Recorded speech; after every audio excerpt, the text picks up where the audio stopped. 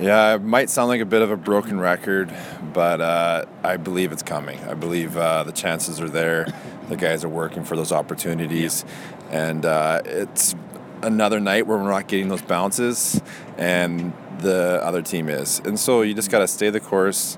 It's a marathon, not a sprint. Yeah. And just kind of keep going. Keep positive. You don't want to lose a team early this year because bounces aren't going the right. I feel like we're making the right adjustments and the team's going the right direction, and that's kind of what we got to stick to right now. I was going to say, you got that goal 45 seconds in, and it really from the very go, it seemed like you guys were just flying on all cylinders. Is it a matter of just trying to continue that pace for 60 minutes? Yeah, I think more towards the 60 minutes of hockey.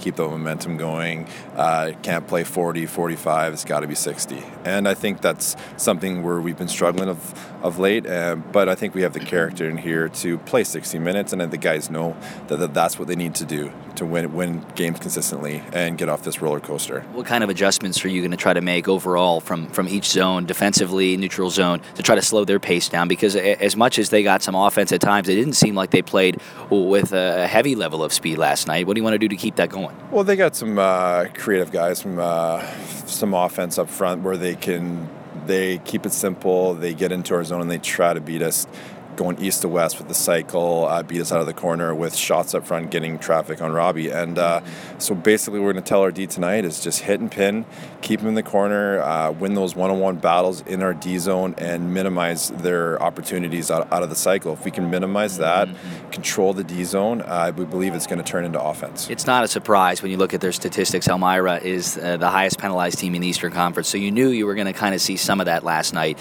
A couple of quick fights, some chippy play at times. Do you expect that flavor of hockey to continue tonight? Yeah, I think that's something they thrive on. And in the same token, I think we're the type of team that we can play that style too. I think it was good for our guys. Some of the guys got involved in different ways last night. We got some energy off it.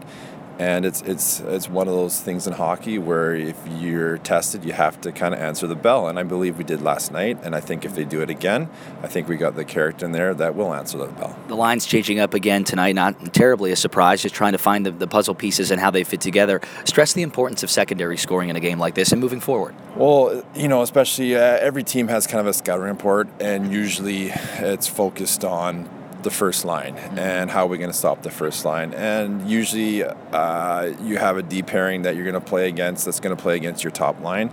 And so you have to have a second line that's going to bring that secondary force where they can't exactly key on one line. And right now we're just trying to find that magical combination, some chemistry that's kind of bring a little more consistency at that stage, because that's what's going to push us forward over this hump that we're dealing with right now. That'll relieve some pressure off the first line and get them going as well in the same aspect.